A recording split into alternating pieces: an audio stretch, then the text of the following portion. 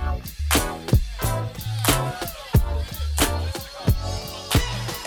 to another episode of Soul Filling. I'm Tiffany.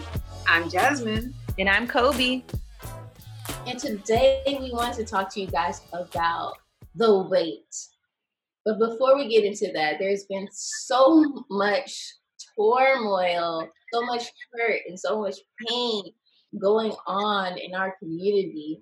And you know, we could not not talk about it because it's just been so heavy on our hearts. So we've been just trying to figure out the best way to address I can't even put into words the evilness that has been just torturing our community since we got here.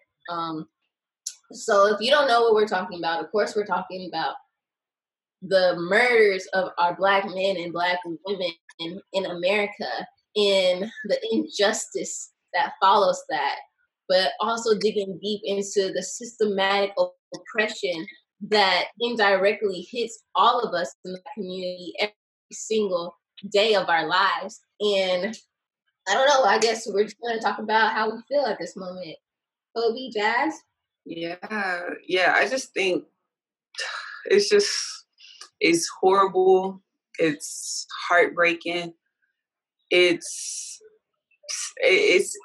don't want to say this, like, I want to be careful when I say this, but it's inspiring as well, because I think it's definitely inspiring us as a people to really, really unify.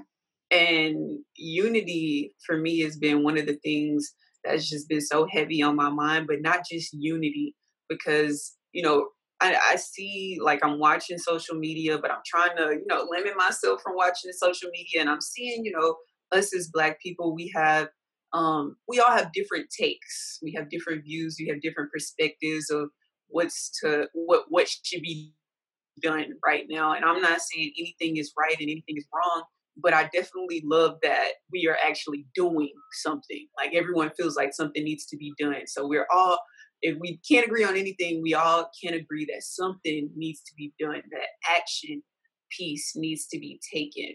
And for me, the biggest thing that, you know, my heart goes out to all the families, because right now it's just to see how desensitized as a culture. I see, like, that this I'm so glad that this situation has made our awareness and made us take action again. I'm happy to see protesters. I'm happy to see, you know, people speaking out. But it's just like, I feel like you were saying, the whole this is systematic oppression, and that word systematic, that's the piece I want Black people to take out of all of this. We need a system. We need something strategic and calculated so that we can all get on one accord, because there's a system, a strategic plan that they are using. I don't want to point for a specific person, because I don't think it's all white people. I don't think it's all a certain group of people, but I do think it is a specific group of people, and they are systematically calculated. Like, there are strategic plans in place to enforce the behavior that's been happening to our Black sisters and brothers as a whole for years. And like we all know, it's just because of social media and the camera platforms that we have at our hands. Now we're able to actually see it. So I just think I mean, what do you all think solutions that we could actually put in place? But I just know there has to be some type of system for us to get on one accord, because when we unify, we're just so much more powerful. And if we can get on one accord, maybe we may not have to have all the same belief systems, and maybe we may not have to all go out there and protest. But there is, whether you're a protester, whether you're one that's you use your platforms, there has to be some type of system. No matter what particular voice you use, we can all get on one accord and follow that system and still do your protest and still, you know, speak out at groups or whatever it is you feel like your voice is in the fight to do your course of action. There has to be some type of system in place or something, because we talked about it when we talked about our system. I can't remember what podcast it was when we talked about systems and how you can't compete against a system. One person can't compete gets a system to take a system down. Because if you have a system, I mean, one person can try to stand against that system, but it's like a system works for itself. You don't have to. You don't even have to do anything. It's just gonna run itself. And this, I feel like, as a nation, and even with the president giving backings to this system, vocal speeches that's going on to the system to advocate for certain things that's being done to us, I just think we have to get smarter, and we have to get on one accord and have a strategic, calculated system in place. That's just my opinion. That's what's just been running through my mind. And I have some ideas, but I want to hear your thoughts later. I mean, ladies. No, I agree. I think that there has to be, first of all, people, and this is going to have to happen all over the world. Everybody has to recognize that there is just a problem, and it can't just be us as Black people. It has to be from other races as well. They have to recognize that, okay, there is a problem, and until they recognize that, then nothing is going to get solved. And but I believe that it starts with, leadership, and that's going to come from, the mayors, the police chiefs, the chief of police, the captains. And when I say this, you have to think about it. It's some posters that are going around. It takes a lawyer 8 years to learn the law, and the training to become a police officer is 6 months, y'all. 6 months. So it's no way that they're learning everything that they can learn, and they're fast tracking a lot of that stuff and a lot of that information.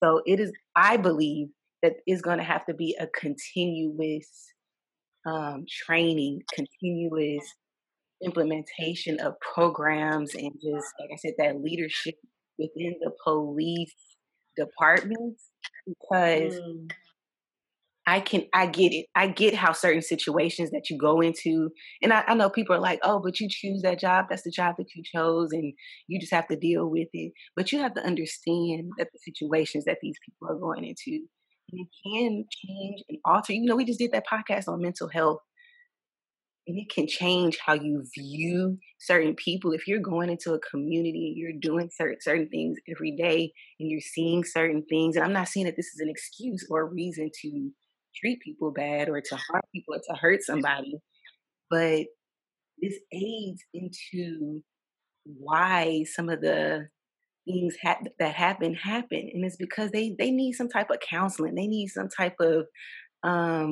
just resources that they can utilize once they see something, to say, okay, you know what, this was that person, just because this person might have done something harmful to themselves and the people around them doesn't mean that all Black people are all that way.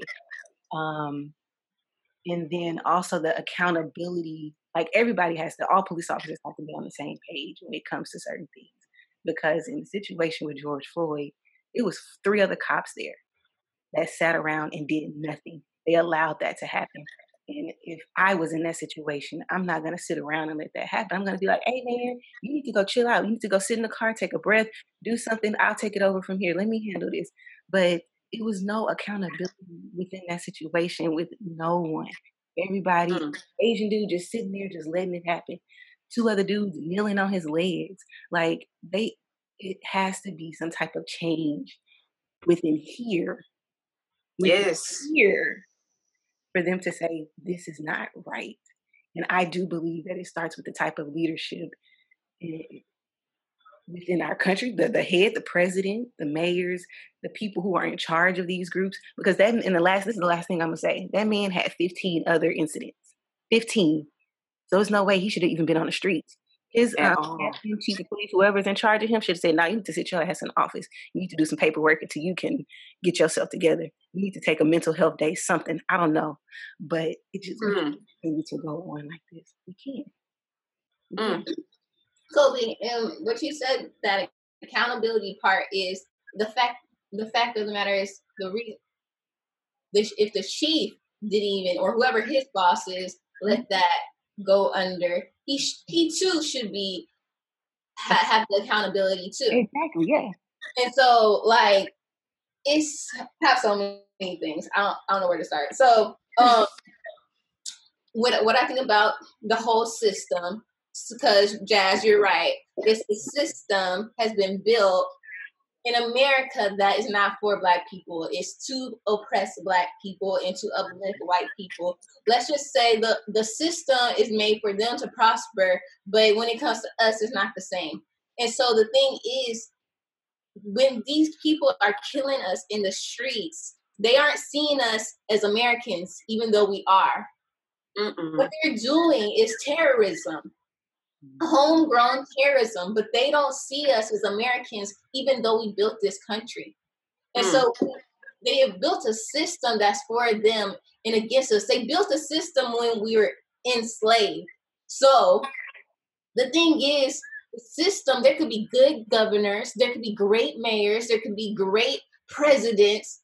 The system isn't for us. So we have to tear it down and build it back up. I'm not saying that you should still try to use the system as best as you can. You know, I still think more Black people should be governors and senators and all that stuff so we could tear the system down from the inside out. But if the system is made for our bad and there's good people in it, it's still a system made for our bad. So we have to be strategic about tearing it down and just going to the police thing. 6 months and you're supposed to be protecting and serving us. Protecting and serving. That it should be 7 years. It should be 4 years. And then they should be paid for that. For like a doctor if they're out here risking their lives. But soon as you see a racist post, soon as you see a racist incident, I need an investigation to start. I need your pay to be dropped. I need you to be gone. Or in jail or in prison. And it can't even be 3 strikes you're out. It's one strike and you're on administration. 2 strikes, you gone, because it's because it's not you. This is a job. You still are alive. You are killing people in this nonsense, and we need to hold them accountable. I want the chief gone. I want every person that was standing there gone. I need that man in prison, which he is right now. He's arrested and they're fired. But I need everybody who knew that he had 15. Right. I need them gone. And I need that boss is gone. And I need them to bring in people like that. And I need them to set in. We have to voice our opinion and say, I need y'all to set in these rules and regulations because this can't happen no more. My mom was talking. She came in here when the protest was going on. She's like, man, this is like the 1960s. And I was like, yeah, it is. But it's also like 2000, 19, 18, 17, 16. I was marching in college for the same shit. And the thing is, they say slavery was over, but they just changed the system. They just renamed it. And so they hate to see it, though, because we still prospering out here and we're still killing it despite all this oppression. So just think if we didn't have oppression. So, I'm sorry, I have one more thing. Girl, I got so much I need to say. So what I think we should do, like you said, Jazz, we do need to be on one agenda. We do need certain actions that we take every time. And I think we're doing pretty good as of late. Like now we're knowing, okay, let's call the DA, let's call these numbers so we can get these people arrested. Just they not holding them accountable, we're holding them accountable. You know, and that's one thing. But I'm to the point where if you're not for us, I don't need you even in our neighborhoods. Like I want a police system that you can't even come to my neighborhood unless you live here or something, because that's real. But and then I just think that, so I don't know who to follow. Like right now, Shaun King, there's this Black man who's like leading the protests in different cities and stuff like that. I forget his name, but he was just on the Breakfast Club. But I do think we need a leader so we can know things we could do. But as individuals, I do believe God put things in our heart that He's telling us to do. And so, and we could uplift the Black community in different ways, because this isn't just, it's just so much deeper. And so everything, mental, economic, financial, education, all of that is a part of the system. And so we have to do our part in whatever God gave us to really uplift the community and be intentional about that. Be intentional about everything in the Black community. Be intentional of who you're buying from. Are these people supporting supporting an agenda that doesn't serve us? Are you really intentional about the economic wealth of Black people? Are you really thinking, how can I spend my money for people who care about my well-being? Yeah, that's good. Yeah, because money, I love that you brought up economics, because y'all, whether we want to believe it or not, and I'm reading this book by Robert Kiyosaki called The Guide to Financial Investing, something along those lines. I forget the exact title, but it's like a spinoff from the Rich Dad, Poor Dad. And in the book, he says something so profound. And he said, the golden rule is, and maybe I'm saying this backwards, but he said, basically, what I took from it, the golden rule is, he who has the gold makes the rules.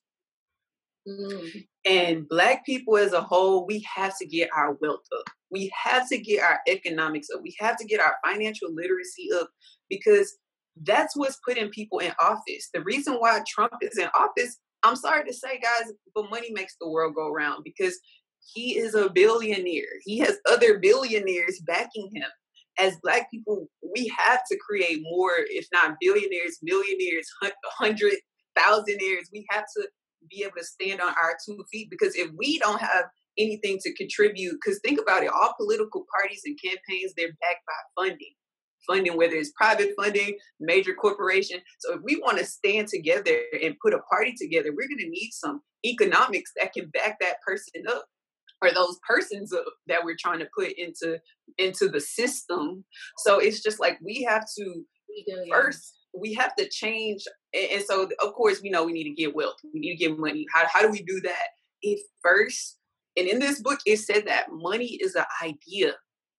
Money is in your mind. And he was like, if you can't look at $200,000 like that's a small amount of money, then you need to change your mind. And I said, well, damn, I need to change my mind, because it starts in the mind. You don't, and I'm not knocking college degrees. We don't need college degrees. We don't need thousands of schools. Some things you will need school, educate. And that's what I don't want us to get confused. Not saying I want to be careful when I say these words, because educate, to earn wealth, you will need tons of education.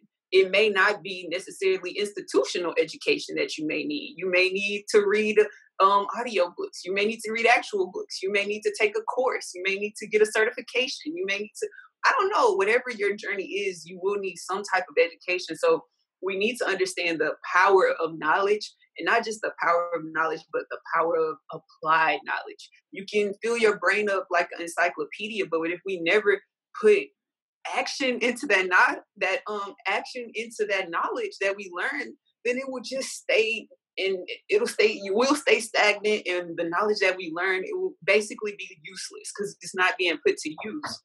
So another thing I really want to address is it's just like this whole thing is just, you mentioned it, I think both of y'all mentioned it, but it makes me sick. Like, at a time like this where life is more precious than ever, like we already have a pandemic killing people, and then yet we have law enforcement going out of their merely way to make sure our people that's already, quote unquote, which I don't want to talk about that, but just quote unquote going like off the scale. So I think what needs to happen, and this is gonna sound like, I don't know what it's gonna sound like. Take it as you will, but the change has to start in our minds. And this is hard to say. It's like I can clearly go and look at someone and see that they're doing our people wrong, but we have to change. Because I'm stemming off of I think Jazz, she said this in a post that she posted on yesterday. Black men, as a Black woman, I really don't know what it's like to be a Black man, because, think about they have to belittle themselves in a room to not feel threatened. I mean, not make themselves feel like they're a threat to other people. So we have to change that perspective in our mind. Like, and it's gonna take some years. I mean, it may not. I don't know how long it's gonna take, but it may take some time before this to actually work.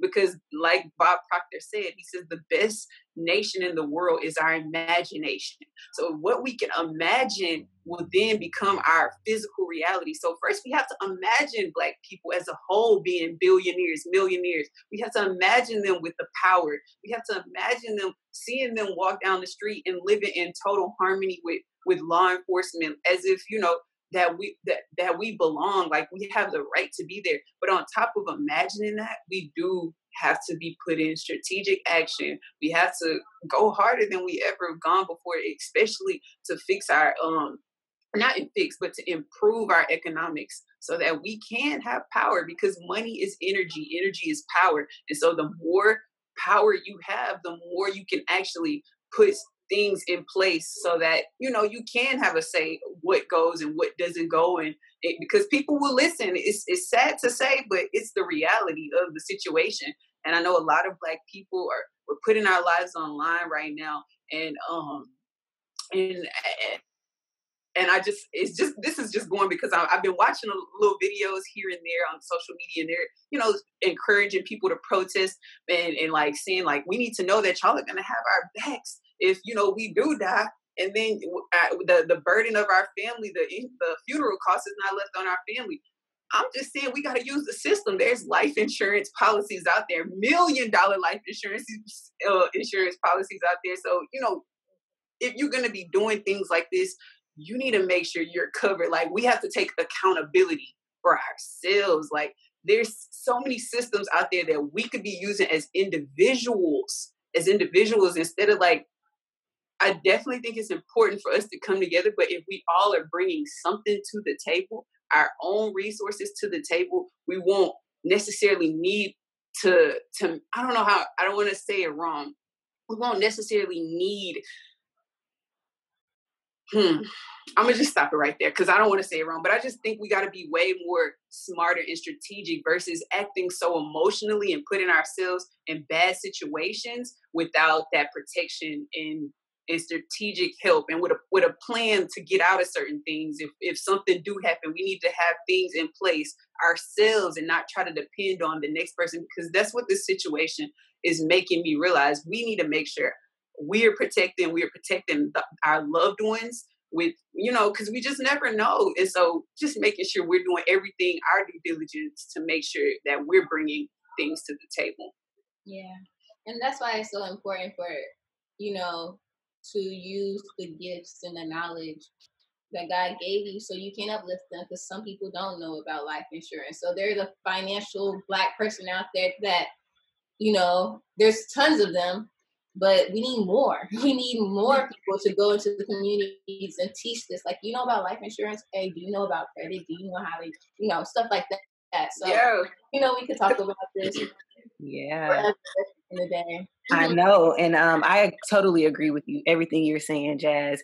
And to bring, you know, what you're saying back to the topic of the wait, I think that it is so much power in waiting and making a conscious effort to address and eradicate this problem.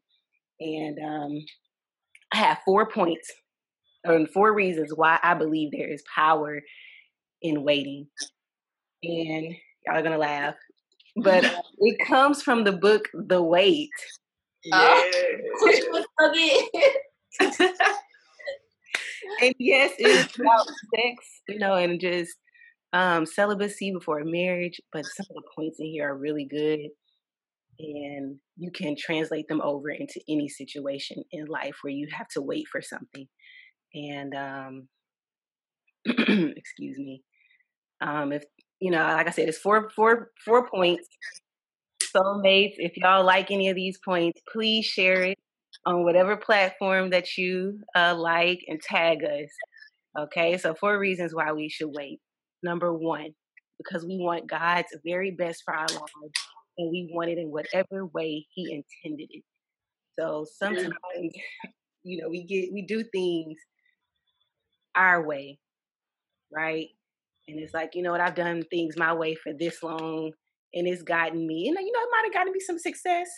I might have achieved something, but it might not have lasted as long as we wanted it to last, or it might not get us exactly where we need to be. So sometimes we have to just wait on God so that we can get where He wants us to be and have that everlasting joy, peace, happiness, everlasting, eternal salvation, right? Number two, the other reason why we wait, we get tired of doing the same things over and over again, but expecting different results. And it kind of goes into that last point. Once again, in the past, we think about the riots and things like that. And once again, I'm not trying to take away people's right to speech, right to protest, do whatever you want to do. But, we do these things and we act impulsively, and it gets us hurt. It gets us disappointed, whatever, backstabbing. We can apply this, like I said, to any situation, relationships. We jump in dating the same type of guy. What? The same thing happens to us. We take these same roles, same positions at work, or we say, okay, you know what? No, I'm not gonna help that. I'm not gonna take that job. I'm not gonna accept that assignment. But what do? We take that assignment, end up doing the same thing, doing all the work and getting no credit. It's like we have the same thing talk about it over again and expect different results. So sometimes you have to wait and say, let me just pause, take a second, make a conscious decision. Number three, to exchange immediate gratification for what we really want and for who we really want to be. And that's hard. So once again, I told you the book is about sex. And so sometimes you like, oh, God dang, I just want to, I see what he's working with. I want to see what's going on,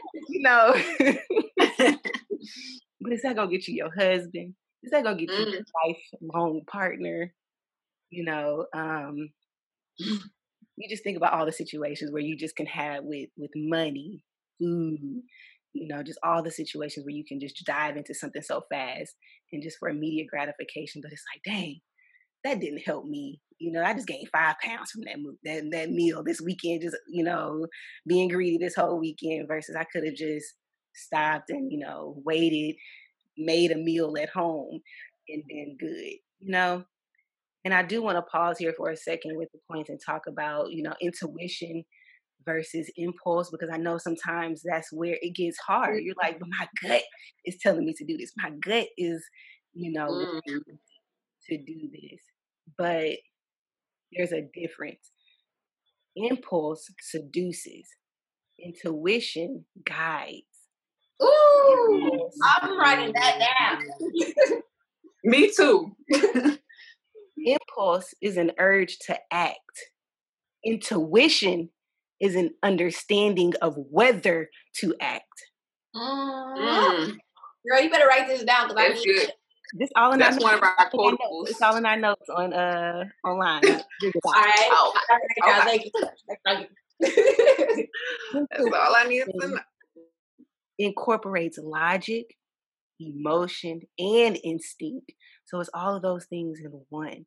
It's our ultimate survival guide and success tool. So we have it, we all have it, but we have to tap into it. You have to understand and know the difference between this is an impulse and this is intuition. And lastly, intuition is not going to tell you when so if we're in a movie, intuition is not going to tell us that, oh, it's a zombie up ahead, or it's not going to tell us that this guy is going to cheat on us. This guy is going to lie to us. It's not going to tell you that it's a pandemic coming next week. It's not going to tell you that, your company is about to go bankrupt. And Girl, you know what I'm saying? Things happen all the time. But intuition, sorry, I was getting a call. No. Intuition is going to let you know whether or not you're on the right path. So I said all that to say it's not going to tell you what's up ahead, but it's going to know, hey, let me move right now. Let me change companies. Let me quit my job before, they go under. Let me move my money before, they go. You know what I'm saying? Intuition is going to tell you what to do, even though you don't know what's coming. You're just like, oh, why I'm doing this, but I'm going to just go ahead and listen to God. right? Yeah. And one of those skills that you have to cultivate by waiting. Last thing, and I'm gonna hand it over to y'all. Number 4, the last reason why you should wait is because maybe, just maybe, there is a way that God wants us to do things to bring us peace in what we want most. Just maybe. And sometimes, waiting gives you a crisper mind, a clearer mind, like you were saying, Jazz, and you were able to. I was looking at a video on Instagram of the Chinese and how they riot in China. Girl, they have something that's called Move Like Water. And when I tell you, if it's an ambulance coming, the whole crowd park to let an ambulance come through. They are, grabbing stuff and passing it down a line to, get water and resources to people. They're barricading, they're blocking them. Like what you were talking about, having a plan and doing riots and stuff, we need to look at them and understand and learn from them because they've been doing it for a long time and it's working over there. And they have a system. So when you sit back and wait, you get to see, okay, maybe there's another way that we could do this that will grant us something bigger than just a little small step, So that's it. That's good. Points that I got from the book. Those points, y'all. Yeah. Oh my gosh. I have a question. So what are some things other than waiting? What are some ways that what are some things that you all do to tap into your intuition? How do you increase your intuition? I think that increasing your intuition is waiting. Because when I think about waiting, I think about faith. And, yes. And so what I've noticed is waiting is a byproduct of faith. Like we want to take things on our own. Like we want to hop into that relationship, force that relationship. We want to force us maybe moving out or force us. It's like if something is not coming to you, I don't want to say easily. If something is just forced, usually not. That's usually a sense of desperation. Yeah. And a lack of faith. But when you're waiting, even when things are going wrong, you have a sense of faith. Like I know that I lost my job. I know that things aren't looking great for me, but I know deep down inside that if this happens to me, that God has another plan. Okay. And I'm gonna wait, but not only wait, I'm gonna take action. And listening to what God wants me to do. Okay, so He doesn't want me here. All right. And you're listening to your intuition, like, but there's this thing in the back of my head that I haven't done yet that maybe He wants me to focus on. So I'm gonna move here. But it takes a lot of faith when you have to take less pay, or you're doing something you never done before, or you have to take an entrepreneurial route, or whatever that is. And I just think your intuition gets even greater when you are waiting and you are silent and you do have the time to like think things out. Yeah, that's good. I guess a better question should have been, what do you do during the waiting process? Yeah. And I love how you brought up faith, because I definitely think building our faith, and what is faith? It's believing in something that's unseen. And right now, as a nation, we're trying to believe in Black culture being great, being actually protected and serving, having faith that our law enforcement system is going to actually protect them and protect us. And, during the waiting process, I have a couple of different things I do. Like you said, sometimes I may just have to sit, and it could be weeks until I get that guidance. It could be days until I get guidance. It could be a couple hours until I get that guidance. But I definitely think that sitting process and just sitting with yourself, sitting in silence, allowing God to pour into you, just really truly aligning ourselves with God. Because right now we're constantly like scrambling. We're in a state of survival mode. We're in a state of fear. So all of these projected energies that we're emitting out into the universe, we're attracting more of that back into us essentially. So we definitely want to get into a clear headspace, a clear space where where we can attract the things that we do want. Another thing I do when I'm waiting, it depends on what I'm waiting for, but I think that we should plan, because I'm now, I think this year the word plan has just leveled up for the meaning for me, because I never really truly understood how important plans are. When plans are literally like a roadmap to wherever we want to go, and so if we have no plan, we don't know where we're going. It's just like we get in a car and we don't know, we've never been somewhere, and we put in our GPS. That's like initially like the plan to turn right here and to go to the light to exit there. That's a plan to get you from one destination to the next. And plans are even so important. People will pay millions, some thousands, hundreds, billions of dollars for a plan. And what plan might that be? A business plan. I'm realizing, like, you don't have to have the saying that says it takes money to make money. You don't need money. If you have a solid plan, a plan that looks readable, simple, obtainable enough, someone will invest their dollars, their hard-earned cash, if you can prove to them with a plan that's going to show them how this thing can be executed. So I am starting to make plans, and like writing out that 5-year plan I was talking about. He in the book, The Financial Guide to Investing, he talked about like how most people that are not trying to aim for wealth, how they only plan to be comfortable, or they only plan to be secure. They never plan to actually be wealthy. So you need 3 plans. You need a plan to be secure, you need a plan to be comfortable, and you need to be wealthy, because wealth is not just going to fall on your lap. You actually have to plan to be that thing. And so, just like Kobe was saying, like, and instead of us, doing the same things we've done, we have to put, and I think, I don't want to discredit, because I think there are leaders out there that has definitely been planning, and that has been doing the due diligence, that has never stopped working, that has paved the way before us. And I'm so thankful to them. But I just know, in the waiting process, I gotta stay on topic. I keep going back into what's going on, because it's just passionate in my heart right now. But going back to the waiting process, what to do when we wait, I definitely think we have to create plans, and those calculated plans will make our actions much more strategic. And when you actually have a plan, you kind of know the probability of the end result is kind of already known.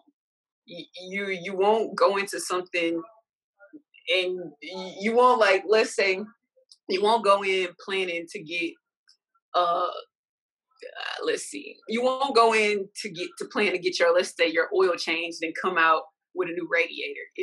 It don't work like that. You get in what you planned for.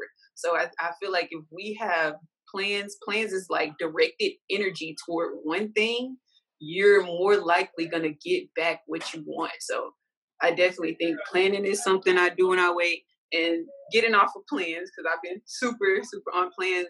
Another thing is just spending time in nature. I feel connected when I'm in nature. It's just something about nature, y'all. Being with the sun, the trees, plants, living things, the environment. It's just something about it that just really, I feel like it heightens our senses. It helps us tap into the God within, and it strengthens our intuition, I honestly think. And this is one thing I do: prepare to receive what we want when we're waiting. So if we're preparing for a husband, or if we're planning for a husband and we're waiting and we say we're not gonna go and sleep with him even though he's fine and y'all connection, or if we're saying, going back to the book, if we're saying we're not gonna, act on certain urges and impulses, it's because we're trying to create a space for that expectancy of what we want. We're saying by abstaining from this thing, by abstaining from taking radical action, by abstaining from, taking impulsive action, by abstaining, we're we're putting our minds in a headspace to receive the thing that we actually are calling into our lives. And sometimes that preparation may look different for everyone. Like I was saying on one podcast, when I had to prepare myself to receive an adequate pay from my job when I wasn't getting compensated adequately, I had to prepare in my mind, like I had to increase my level of expectancy, because at first I didn't, like I said, I didn't come from a family of wealth. I never seen I make more money now than my mom and dad combined. So it's just like, I wasn't expecting that. I never saw that in my mind. So I had to literally, reprogram my subconscious mind. And it started with my thoughts, like my imagination, imagining my bank account receiving a certain amount on a certain day. And so during the waiting process, I just think we have to increase our expectancy for what it is we do want. And it's going to take a lot of self work, a lot of imagination, a lot of prayer, a lot of faith, a lot of that, meditation, whatever it may be, whatever that looks like to you, to really program your mind so that you can receive the thing that you want during the waiting process. Yeah, that's good. It's like, no, go ahead. You got it.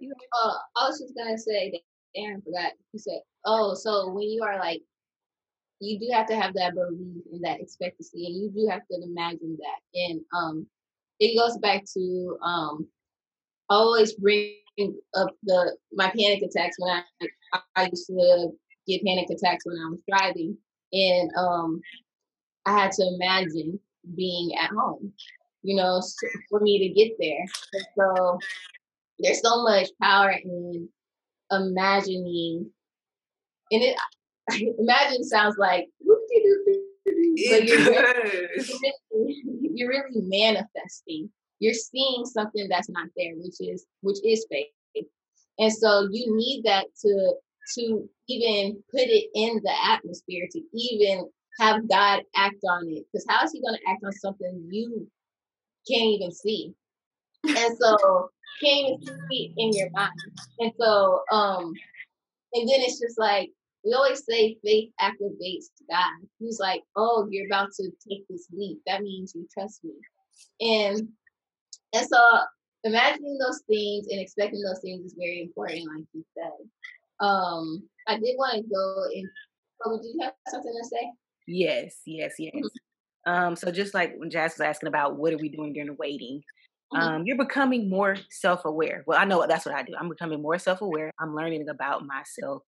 I am taking in information, with this situation by waiting, and you might get to learn more about this officer. Okay, we learned, oh, he didn't have some other incidents.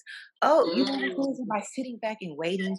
You allow some new information to come to you. You allow people to show their true colors. You like, oh, so that's who you really are. All right, you just proving me right, boo boo. You just showing me all of the red flags that I need to see, right?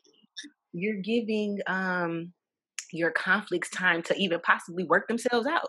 It's been some times where I'm thinking, oh shit, I'm gonna have to go pay this, I'm gonna have to do this, do that, and then, oh, it's taken care of.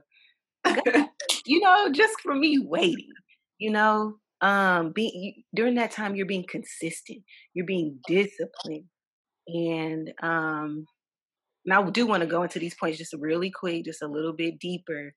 During this time, you're practicing patience. And like you said, Jazz, strategic. Everything is strategic. And the thing is, patience is the ability to keep a good attitude while waiting. And this is a quote from Joyce Myers. So you're not just being patient and just like, hey, hurry up. Come on, God, do this, fix this. But you're patient and you're happy. You're joyful. You're prayerful. So it's not a situation where you are rushing the process, but you're happy to wait, right? The process of waiting is not one that's passive. That has to be passive. Like there's things like with this situation, we can call certain numbers, we can donate, we can petition, sign petitions. You know, there's so much that we can do during the process of waiting to make that right power move. What is one thing that I wanted to mention? I mentioned letting things happen, right? So sometimes a situation will work out on its own. But sometimes when you when you choose to wait versus being forced to wait, I feel like there is a power in that. And by that, I mean, if I wait until my car, like I'm like, ooh, it's some things I need to get done on my car, but I wait till my car break down, and then now I have to wait on my car to get fixed, right? Versus I just took that initiative and took it in and got some. Do you see how your mindset is a little bit different if you say, okay, I'm going to choose to do this, take this action right now, versus being forced to take an action. Because when you're forced and your back is against the wall, waiting is not fun for you because you're like, dang, does that make sense? Yes. I could have did this sooner. I could have left this relationship sooner. I could have, left this job. I had the opportunity to, make this move or to join this group, but I didn't do it because, I didn't choose to sooner enough. I waited until I had no moves left. So now waiting, your outlook on waiting, you're resentful and angry or mad that you have to wait. And to be honest, sometimes when you are waiting, you do get resentful because you kind of get mad at God. Like I could, you're like, what am I even waiting for? Like you could, for sex, for example, people wait till they're 20, late in their age to have sex, and they're like, God, I'm doing everything right.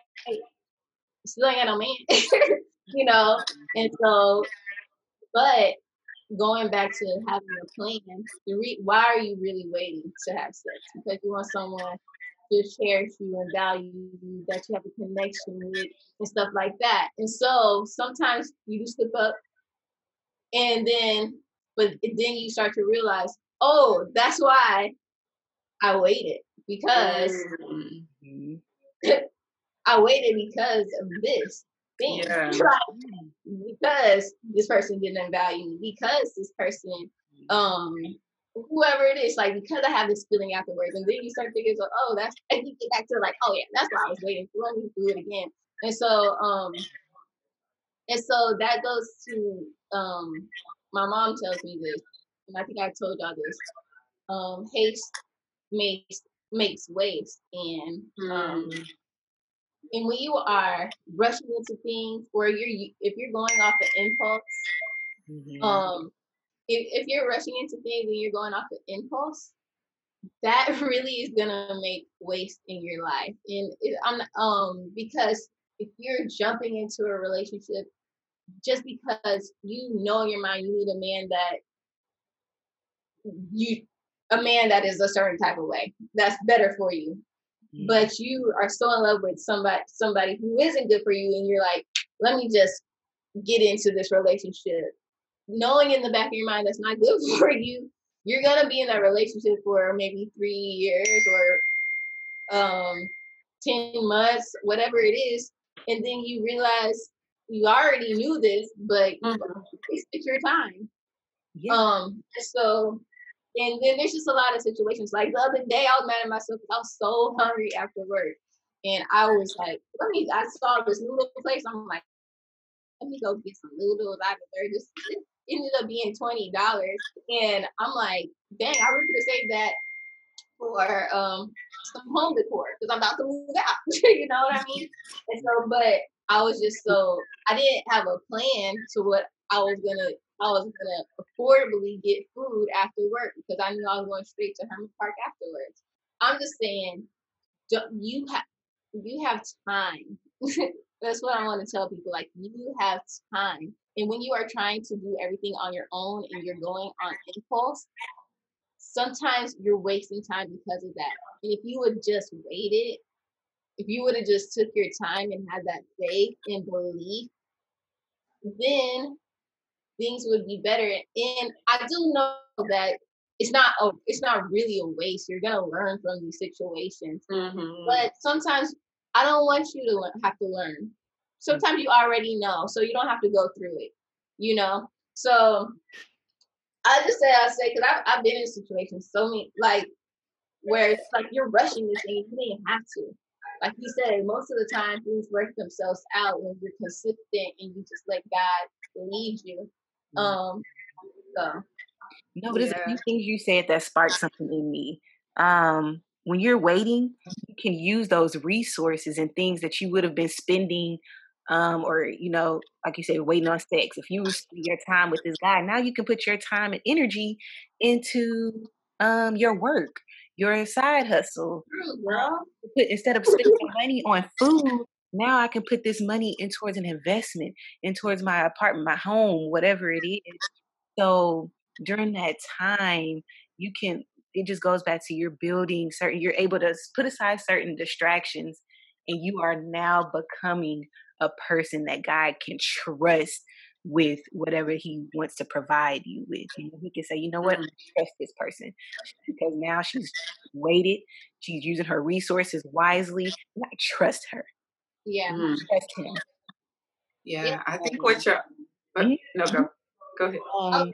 The other thing, it gives you time. Sorry, it gives you time to seek wise counsel. We just did this podcast on mental health, so this gives you time to maybe talk to somebody and figure out what baggage you might have and what you might be clinging to, or what sometimes you just need to talk to somebody and figure some things out.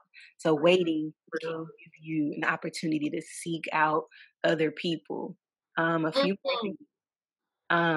waiting can prepare you and control to avoid certain situations and to know your triggers. That's what I wanted to say. Waiting can help you to know your triggers because if you are one of those people who see people getting married, see people having a baby, see people going through certain things, that might trigger you to jump into a relationship because you're like, oh, I want that. I want this. If you see somebody buying a house, ooh, let me go start looking for a home. Let me start looking for an apartment. So you have to understand waiting can let you know, why am I even doing this? Am I doing this because this is for me? This is the right time? I'm doing this because I'm jealous or I'm hurt or I want something, I want something faster than what I'm able to achieve that thing. Yeah. That's just my last few things. Girl, keep going. Keep flowing. You're moving in the spirit right now. Come on, y'all. Look, waiting, the to me is we have to change our view of waiting. Waiting is not a punishment. Sometimes we get into a place where we feel like, damn, God is punishing me for my past mistakes. That's why he, that's why this guy broke up with me and left me, because he punishing me for what I did to old dude or did to old girl. We girl, I'll be thinking that I was not nice to that man. That's this is payback. This is karma for all the people that I hurt. So God just gonna punish me for all my sins. No, this is not what that is. Yeah. Waiting is not forever. You talked about that, Jazz. Just sometimes it happens in a few months, sometimes it takes years, sometimes it takes a few days, a few hours. You might bump into your man right, in the line at the coffee store, If you and I'm expecting that. Hallelujah. Just because you ignored that phone call, you could have been on that phone call still sitting in the car, but because you ignored it, you got out the car. Now you didn't bump into the man in your dream. Come on. Hallelujah. Girl, I want to talk. Girl. Oh my gosh. Waiting is not putting your life on hold. Sometimes we feel like, damn, I am putting my life on hold for this, waiting on a man in my dreams. I'm putting my life, I'm not getting this my dream job because I'm waiting on, or I don't have a job because I'm waiting on my dream job. You see what I'm Girl, saying? You think that you're gotta get that money. on hold, but it's not. You can still be actively working on yourself while you're waiting. So Yes. it's not a passive process. It's active. It's strategic, like you said, Jazz. Waiting is not weird. I know a lot of times Tiffany is very No waste of time. adamant about celibacy. And that's something that you have done for a long time. And I know you probably meet people and they probably like, what? You doing what? You want to wait for what? And it can be weird to bring up, but it's like, no, you're not weird. You're not weird, Tiffany. Not at all. You do be feeling like that. But, and that's what I've learned. So Yeah. but I don't even think it's a mistake. But wrong with valuing yourself and valuing your body and valuing your life and saying, you know what, no, this is what I'm going to do. I'm deciding to wait. totally. Yes. There's something I want to say. It's because two things. Because you were just talking about a weight is not a punishment, and I kind of wrote down the same thing. Yeah. Your weight is not your weight is not a waste.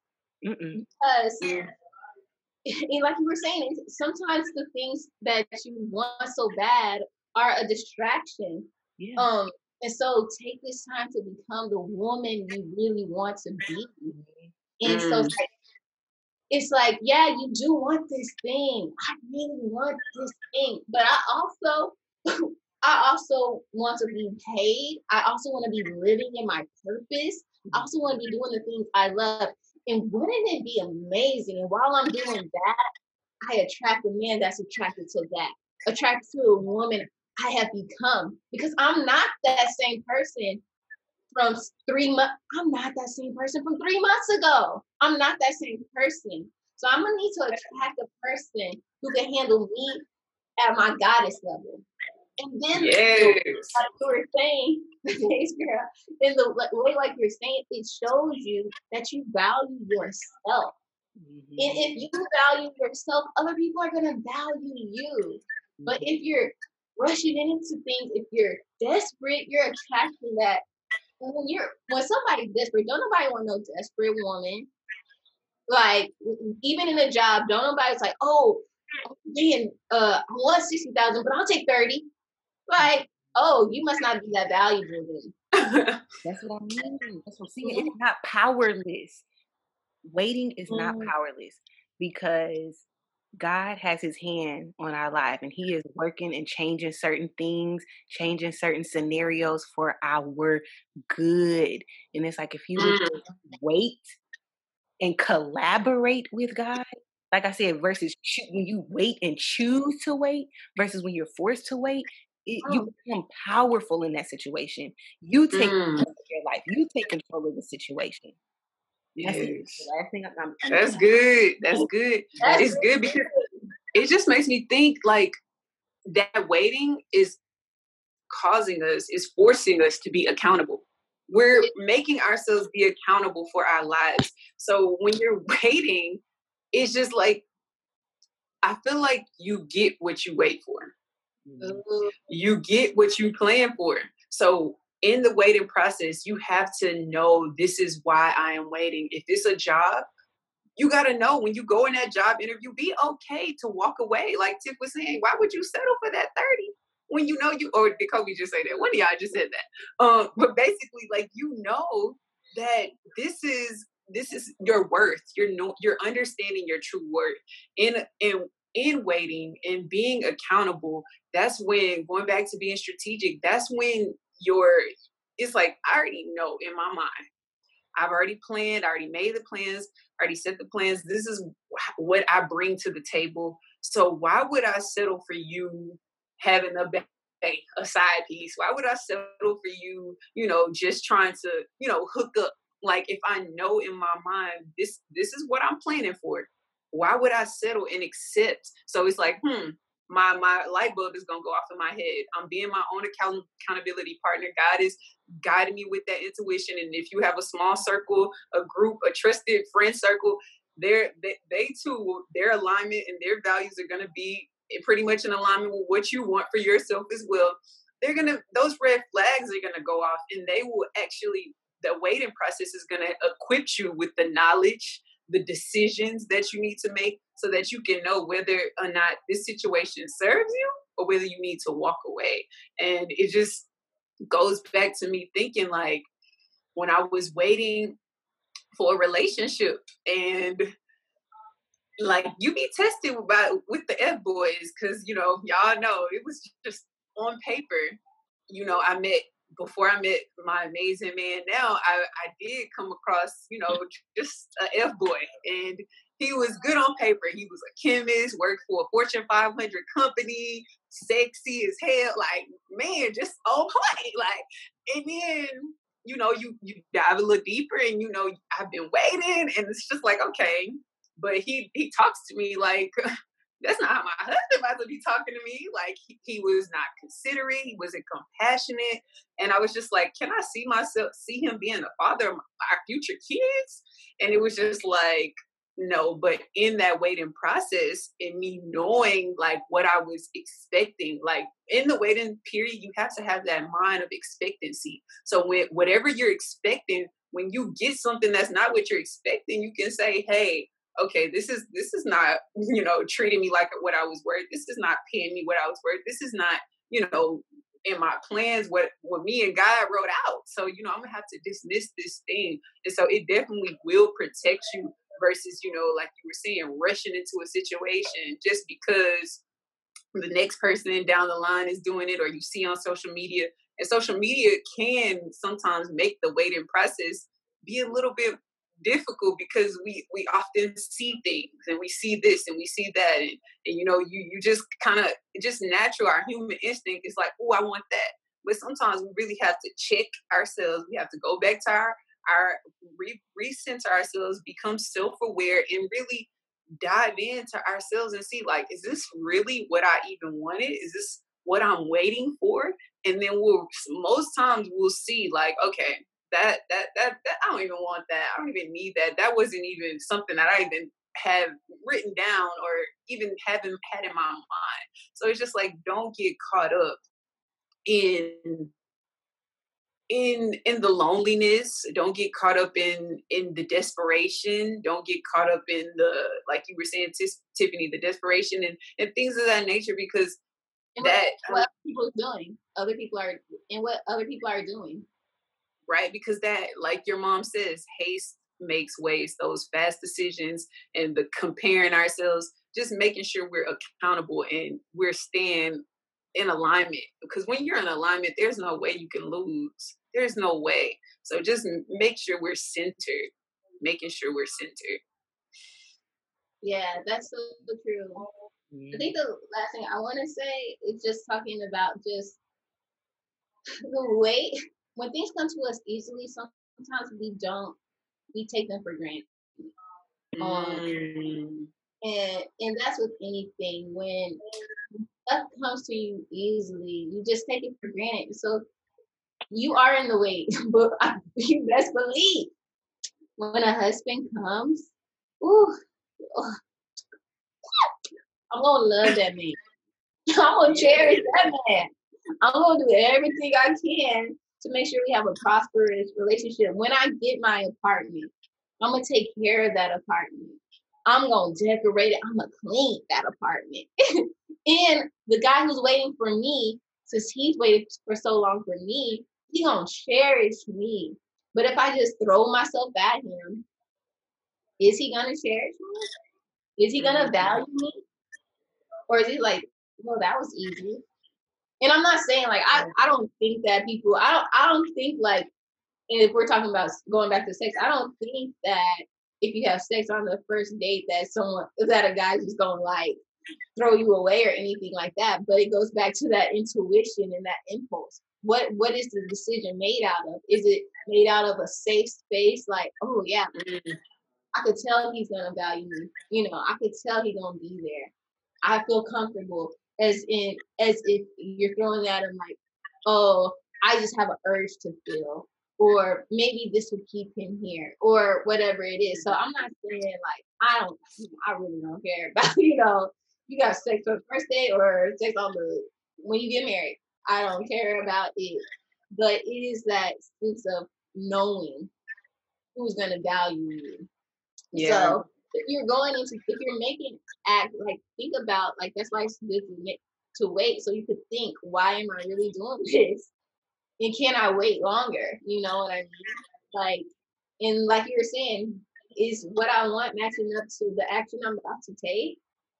Is it going to equal the result to the action I'm about to take? So I just think there's so much power in waiting, and I think that when Kobe said, um, Joyce Meyer said, we need to wait happily. We really do, because in life we're gonna be waiting on a lot of things. Sometimes we're gonna wait till that business blow up. We're gonna wait till we get our job, our man, our certificate, whatever. But in all these things, like a degree, we have to work for it, and we have to wait.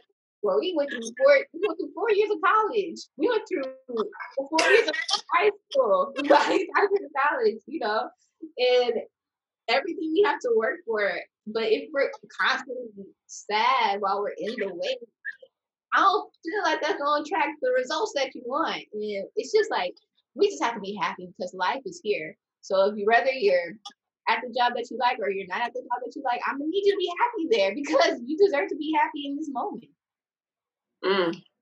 So That's good.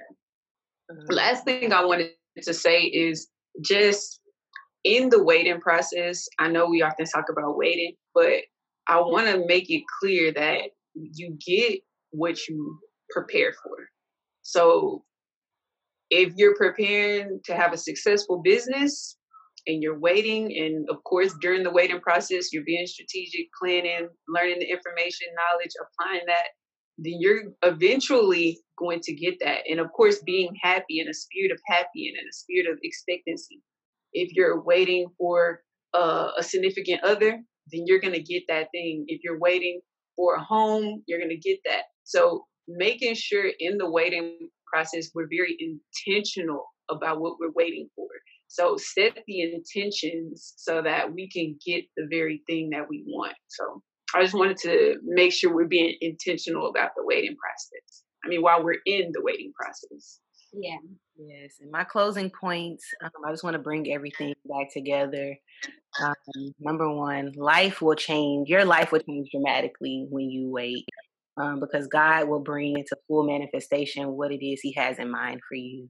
And that's regarding your career, your finances, your health, creativity, just whatever it is, whatever category you are waiting on something for, He will accelerate it and advance it when you're waiting on Him.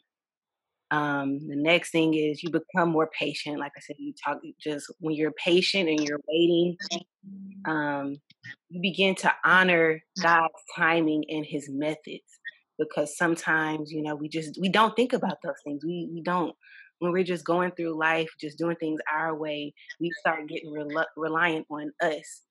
And so waiting can put things in perspective for you and you start to honor God more. Because it's some things we can make happen and some things it's like, I need you, God. I need you to move people, change some minds. I need you. So we have to recognize and realize how important God is in our lives. We make peace with our past. I know I talked about when we're waiting, sometimes we think it's a punishment, and it's not. But you do have that time to say, okay, come to peace and make peace with the decisions that you made. You know what, I did that before. I'm better, I'm smarter, I'm wiser now. And you can make more sound decisions from there on out. Like I said, it puts you back in control. It pulls the right people to you. Because, my mom used to say this all the time.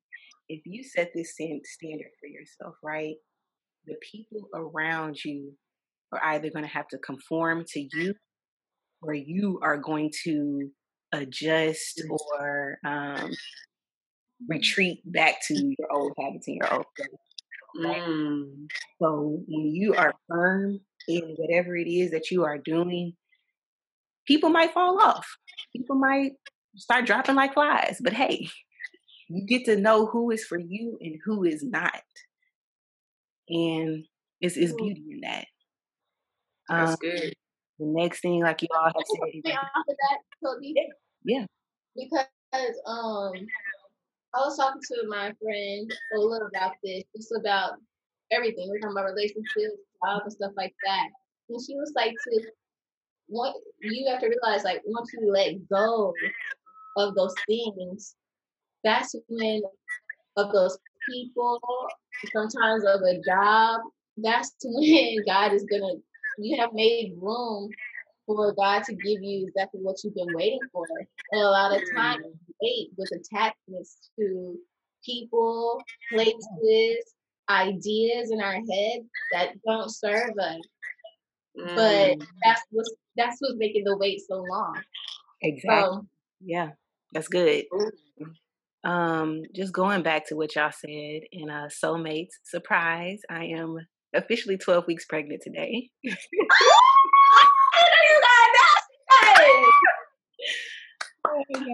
gotta keep. Oh my God! You gotta keep it a secret. Gotta keep it a secret.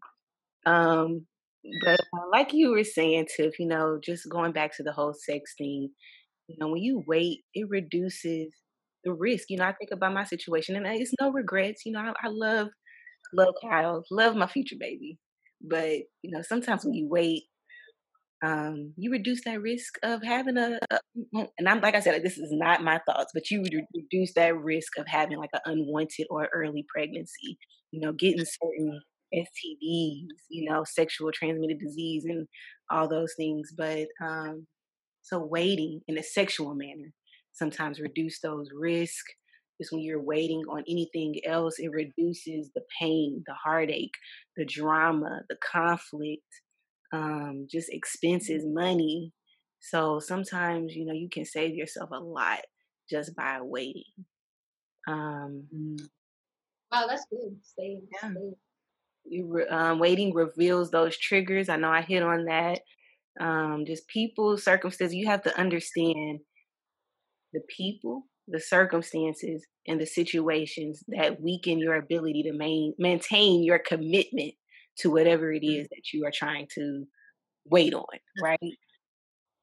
So if you, just going back to that thing, if you're waiting on a man, but then you see somebody with their man and that makes you feel something, you have to understand that's a trigger. Somebody making money and now you rushing into stuff, doing silly stuff, you know, gambling your money and trying to, that's a trigger. It is a trigger. You have to understand what are those things that are making me adjust and prolong, like you were saying, just prolong that wait time. You gain clarity. I forget what podcast we're talking about it, but sometimes when you get sexed up, you get dignitized. and do been up. Foggy, just foggy. Ain't that bad? Knowing you crying, knowing you sad. And the thing is, you be telling yourself, I deserve this. Yes. That's what I deserve, but it's like you deserve this, but you deserve that attached to something else too. That part. So sometimes the full picture, wait so that you have that clarity and you can have that knowledge. So just wait. Sometimes it's just good to wait, y'all. That's good. Y'all. Okay, y'all. This is seriously it for me. The greatest. I know. And we don't want you to stop. We don't. Girl, we don't. Take your time. The greatest benefit of waiting is you get to reprogram. And this is from the book. I don't want you all to think these are my thoughts. These are all points that I wrote down from the book. But waiting reprograms your pleasure software. Yes. What we mean by that is psychologists and anthropologists have studied self-controlled and delayed gratification. For example, y'all been seeing that toddler food challenge going around where people are like, you know, putting food in front of their toddlers, walking off, telling them to wait, and then come back to see if they really waited or if they ate the food, right? So I don't know if y'all have seen it, but if you have, I'll send y'all some because y'all looking like, what you talking about? Psychologists it sounds on toddlers where they gave them the option of, okay, you can have one piece of candy now, or whatever it was, fruit or something, or you can wait. I'm gonna, come back, and then you can have two pieces. So they found that children who waited for the two pieces had the ability to say no to immediate short term pleasures as adults. It was linked to better mental and physical health, greater academic success, and more refined social ability. So there is power in waiting, y'all. Like real power. You get to reprogram, like I said, that pleasure software. It is something about. Girl, can I just do a quick spin off on that? Yeah. Girl, because that same thing is applied to finances, like the whole instant gratification. Either, I can keep this $100 and hold on to it and spend it on my favorite pair of shoes or whatever, or you can put that same $100 into a business. And I love how Robert Kiyosaki talks about this, and where there's your own business and you can fuel it, and that he calls it making your money work hard for you, so that later that compound interest can bless you with an abundance. So that same $100 that you want to keep right now, or you can wait, and 10 years down the line, that could be worth $1,000. So I love that you brought up that instant gratification, because it's real. That's good. Because self-control is what they call a master virtue. And this is when you can exhibit a high degree of, self-control, you feel better, you have a higher self-esteem, you can deal with anger and other negative emotions more productively. So it's just something about waiting and, just how much power and control it gives you over your life and your emotions and your impulses. Last, thing on this point is, they talked about fleshly pleasures.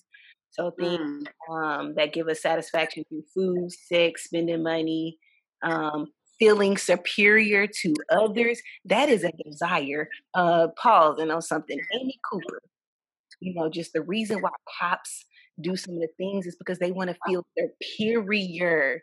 That is a fleshly pleasure, and that's why some of these impulses and the things that they do. Oh, you made me have to run, so now I'm gonna beat you. Now I'm gonna kill you. Oh, you resisting? Now I'm gonna have to Amy Cooper in the park. Oh, you telling me what to do, even though it's signs everywhere that say put your damn dog on a leash. You telling me what to do? Oh, now I'm gonna call the police and have them come get you. You tell me what to do. I'm a white woman. Exactly. So anyway, pleasure, y'all. It's definitely a soft spot in our heart. It is. But they can lead to destructive choices and addictive behaviors. Okay. But when you can I side note that though? What? Yeah. Because I don't think police. If police should not. If you have a desire for power, I feel like you should not be a police officer either, because you're gonna abuse that power. Exactly. Use their power, parking in the middle of the street, blocking stuff for no reason. Anyways, that is part of the guidelines. If you got abuse of power, if you just hungry for power, you should be hungry to help, protect, and serve. Okay. Yes. Right. But look, that comes between the difference between fleshly pleasures and spiritual pleasures, y'all. So spiritual pleasures evoke our highest, our higher qualities, the ones that move us. Spiritual pleasures are the ones that move us to do the will of God and that align us with what He wants for us. So generosity, discipline, fidelity, compassion, self-sacrifice, acting ethically and honestly, holding each other accountable. That's what we need more of, is more spiritual pleasures. And I really do think that would change everything. But I think about even with Soul Filling Podcast. Soul Filling Podcast gives me a sense of a spiritual pleasure, because there are times, and don't get me wrong, I'm not perfect with it. There are times where, I want to spend time with my family, spend time with Kyle, and I do those things, and I neglect Soul Filling. But when I do choose to do the right thing, and we're change lives, we get those messages, we get those retweets. It gives me a soul deep sense of worth, when you're able to do things right. Yeah. A And soul sense of worth. It's not a external. It's the yeah, internal. and it's Oh, eternal, I and like it lasts. It fills your body like it's It's so much meaningful better. work. It's so much meaningful and so much more powerful than that quick fix of whatever it is that you want. And Right. I think we just have to find that balance and um just when we choose to deny our flesh and our spirit, I mean, and just work and moving towards the spirit, then we're able to make those big steps and big strides that God has for us. You know, I think yeah. about Yeah. when you commit yourself to a weight loss program, just how much sense of worth and pride you feel when you're like, I did that. I stuck with it. When you're able to, you know what, it was some points in here. When you're able to budget and save money, like you were saying, Josh, just when you look down the line and you have that social security fund in your eye or whatever, all those funds, right? That sense of dignity you have. When you're able to pray and meditate consistently, just how much more powerful you feel when you're able to do those things. When you're practicing celibacy, how it eliminates those distractions and how powerful you feel from that. When you're able to help others in need, that sense that you feel, when you're able to help. When you're mentoring and giving back, God can mentor and give back and pour into you. And then lastly, I mean, that's it. That's it. Because when you're able to do those things that you know that you're Mm. supposed to do, you're able to reap the benefits that you really want. Mm. Mm. Oh, that's good. Thank you Tiff, guys. did you have anything else? I just got my affirmation in mind. Okay, guys, if this is your first time tuning, oh wait, let me rewind. We just had such a good podcast. I'm all over the place. All right, what time is it? It's affirmation time. It's affirmation time. It's affirmation time. Y'all, if this is your first time tuning in on the Soul Filling Podcast, we always end our podcast with a positive affirmation. So, what the heck is an affirmation? An affirmation is any positive or negative statement you are using to transform your life. Either you're transforming your life for the good or you're transforming your life for the not so good. I'm sure you heard people say things like, I'm sick and tired, I'm broke, all these other negative things. But instead, we're going to transform the way we have our self-talk and transform it into positive things. Like, I'm getting better and better every day. God always makes a way, you know? Even in the Bible, it states, let the weak say, keyword, guys, you got to say it. Let the weak say, I am strong. So on those days when you're feeling weak and down and out and all these negative emotions, still speak power over your life.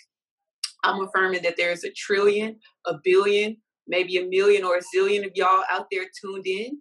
And we're going to go ahead and end this thing off with our positive affirmations. Who wants to go first? I am worth wait. Yes, you are. I am waiting on God's divine opportunity, and I am taking actions immediately. Opportunities. Let's make that plural. Praise. I trust God and I am waiting patiently on Him to move in all areas of my life. Yes. Thank you guys so much for tuning in. I know my soul was fed, and I know I'm going to hear all of them things. And I just pray that we're able to just move through this time with just harmony.